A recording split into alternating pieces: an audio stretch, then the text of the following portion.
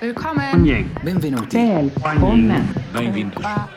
Bienvenido. Welcome to the A-Fire podcast, now streaming on Apple, Google, Spotify, and more. Each episode features real and honest conversations with thought leaders from around the world at all levels of the commercial real estate and investing business, examining the ideas and questions fundamental to the future of our industry. Where are we now? What happens next? What should we do about it? How do we become better investors, leaders, and global citizens?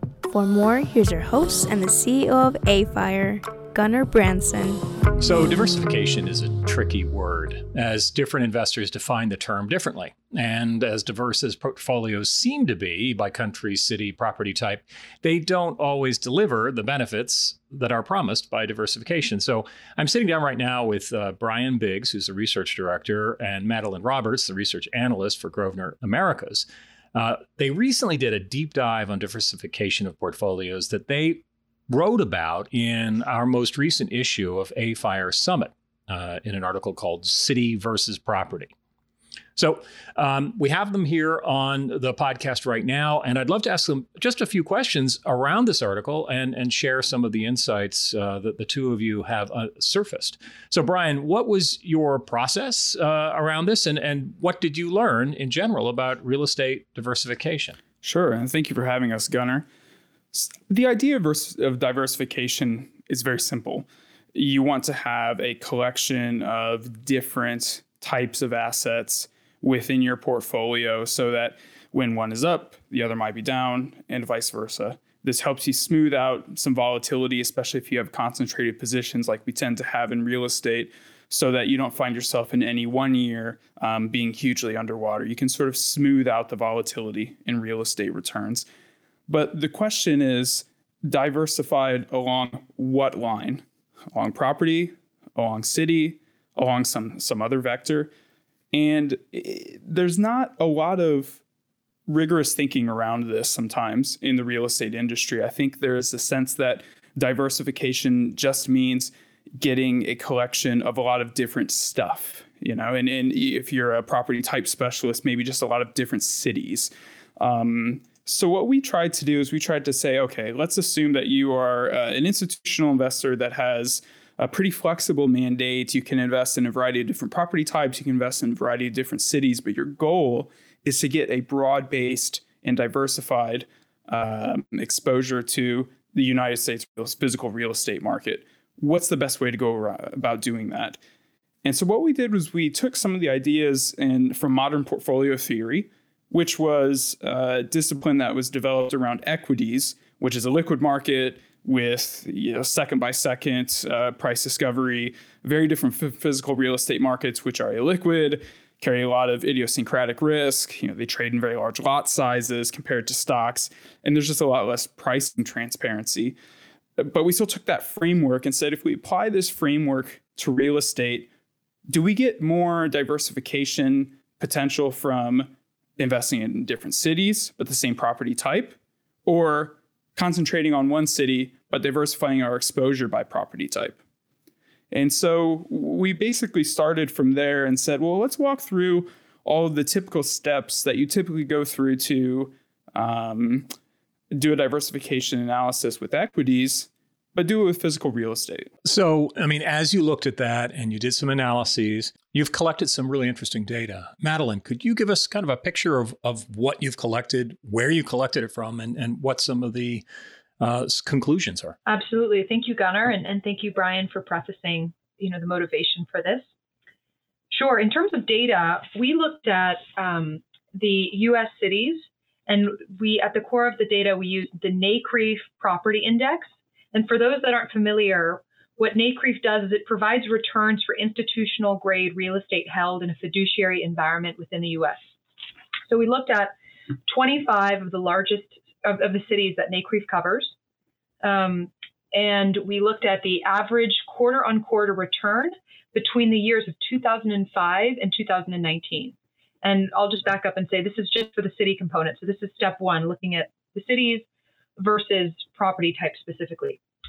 So when we did this, when we looked at a 15-year time horizon, we found that San Francisco had the highest average quarter-on-quarter return of about 2.7%, and Minneapolis the lowest of about 1.5%, so comprising a 1.2% difference.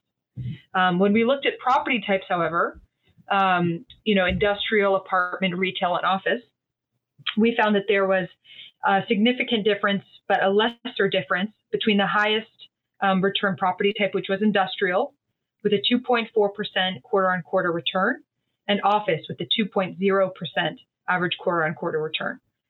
So cities had a 1.2% delta in the highest performing city, that being San Francisco, and the lowest, Minneapolis.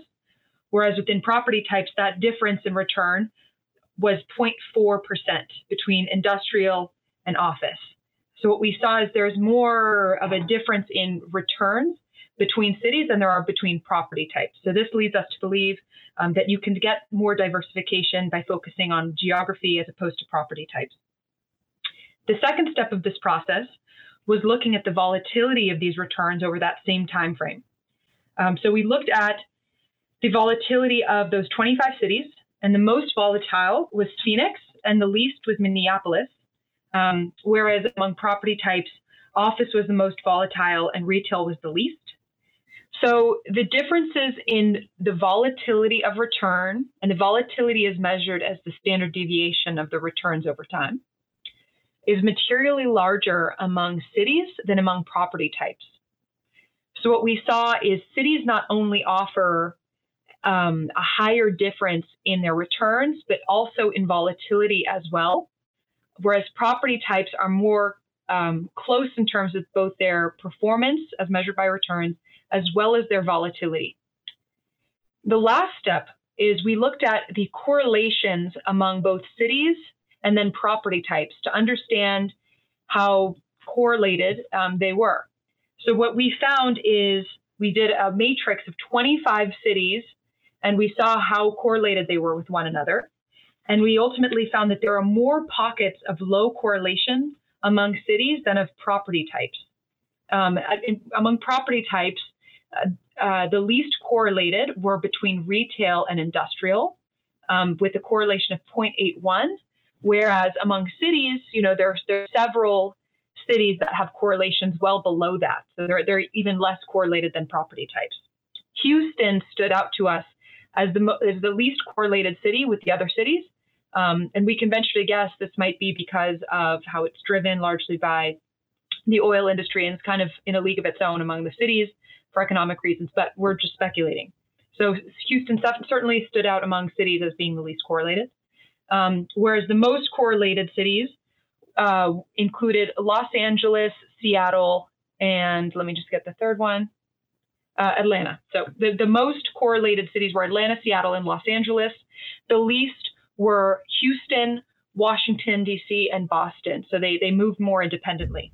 What that means for us is that cities offer us more opportunities for portfolio diversification than property types do, because there's higher variability among returns, among volatility, as well as among correlation. That's astonishing. And, I do wonder, and just taking a moment, thinking about all the implications of that from the standpoint of cities being where the real diversification lies versus product type. And that's not a common wisdom. Certainly people have gone in different directions than that.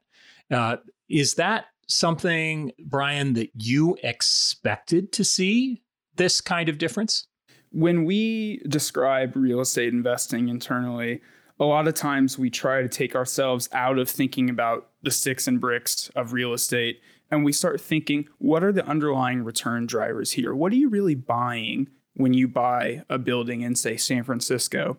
Of course, you're actually buying title to a sticks and bricks building, but your return is driven by really the underlying supply and demand fundamentals of the market.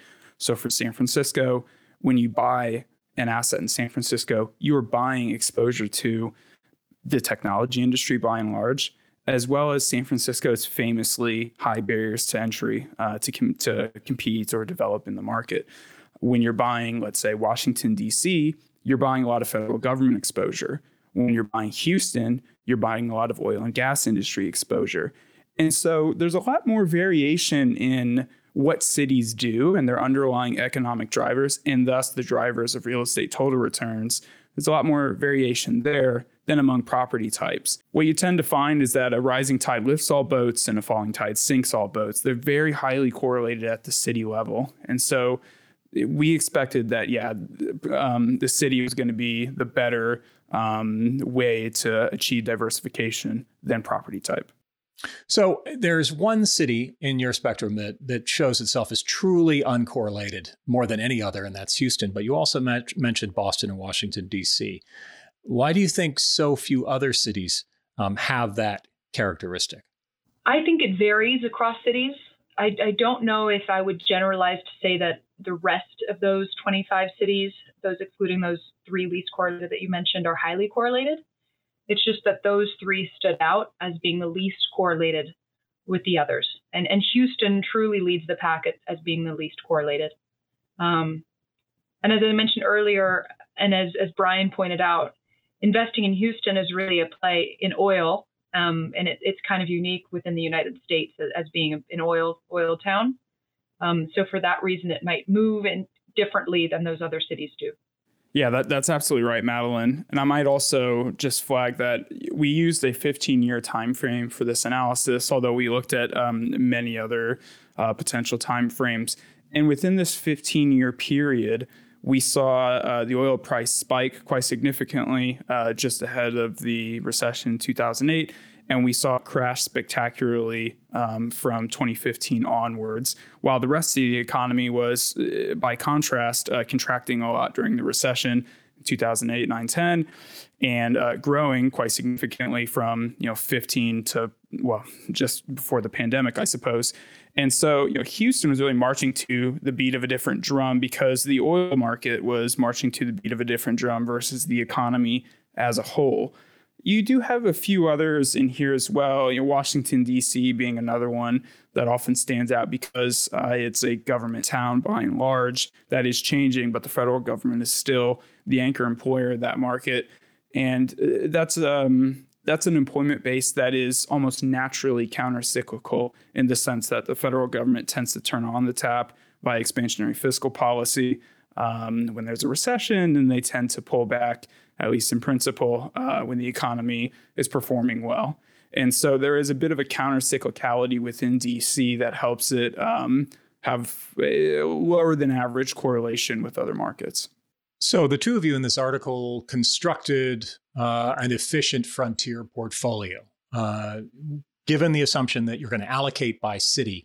Can you talk a bit about that and what you learned and what that portfolio looks like? So an efficient frontier, the idea is that higher risk should be associated with higher return. I think that's the one snippet that virtually everyone knows from finance. And so assets that sit along this so-called efficient frontier are the ones that offer the best return for a given level of risk. And so what we have here is on the x-axis, we have risk as measured by the volatility in the property return. And then we have the total return on the y-axis. In theory, the markets should more or less line up on a straight line, right? Those with higher return have higher volatility and vice versa. That's not the case when we look at actual data, though. This higher return, higher risk idea is a theoretical one, but it doesn't always play out perfectly in real data.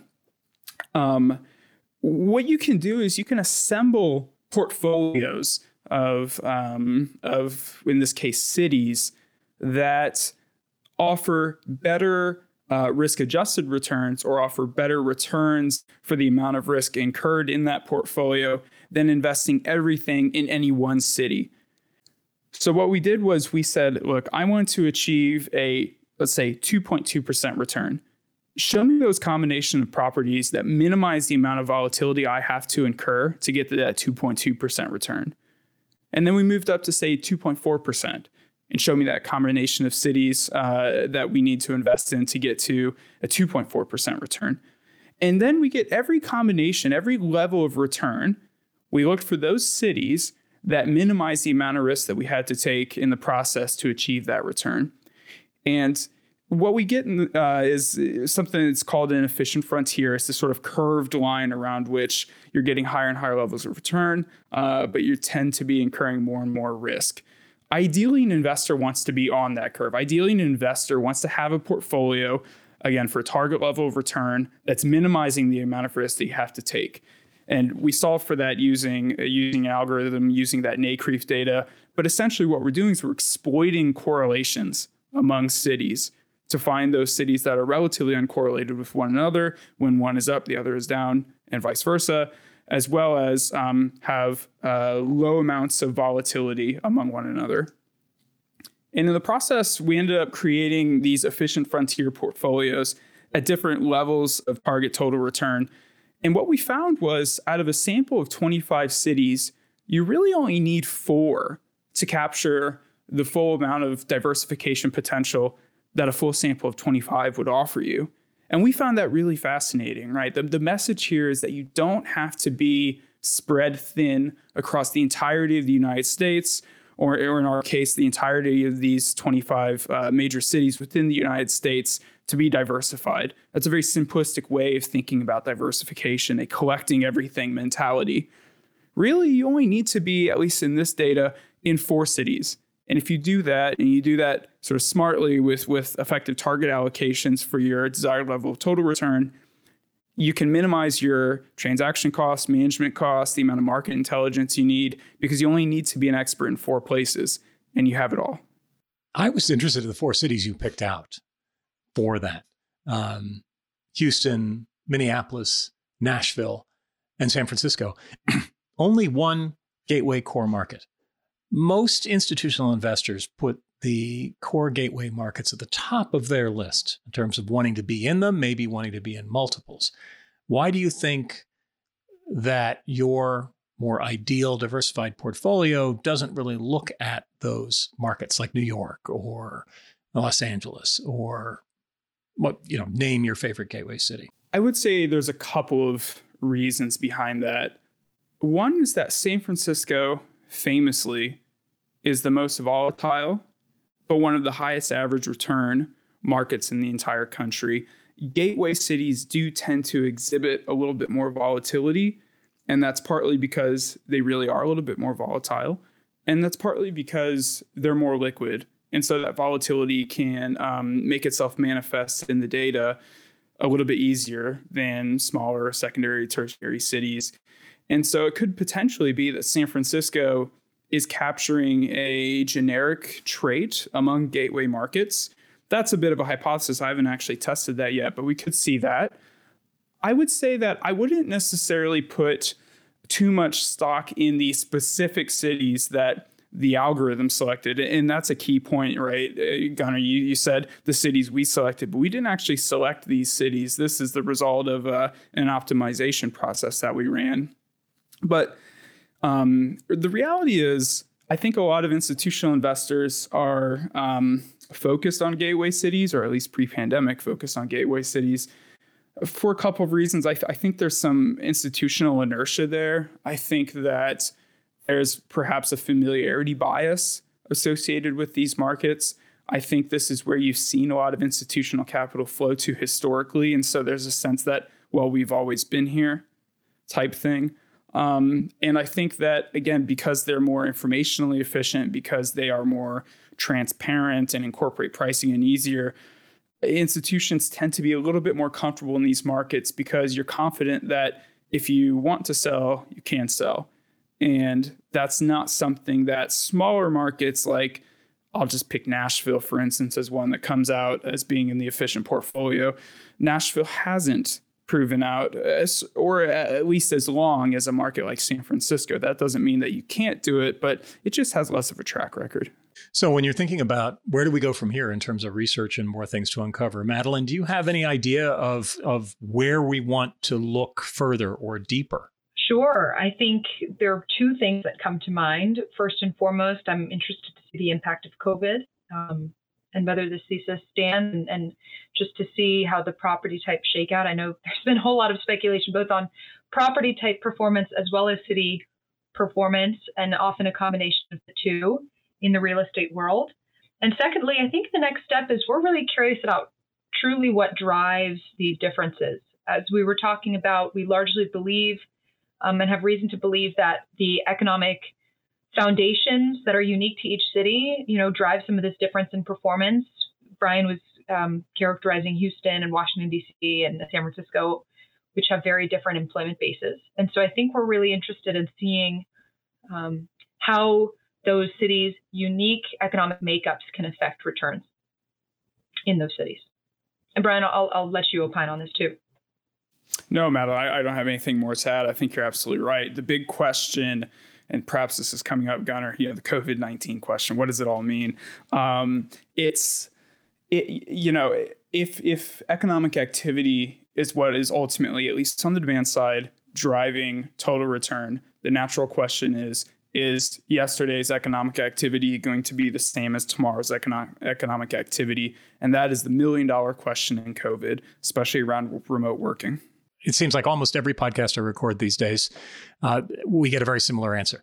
I don't know exactly what's going to happen. And so we've got some learning to do as we go forward. The big thing for me about these cities and really the finding of this article is it's not about these cities as such.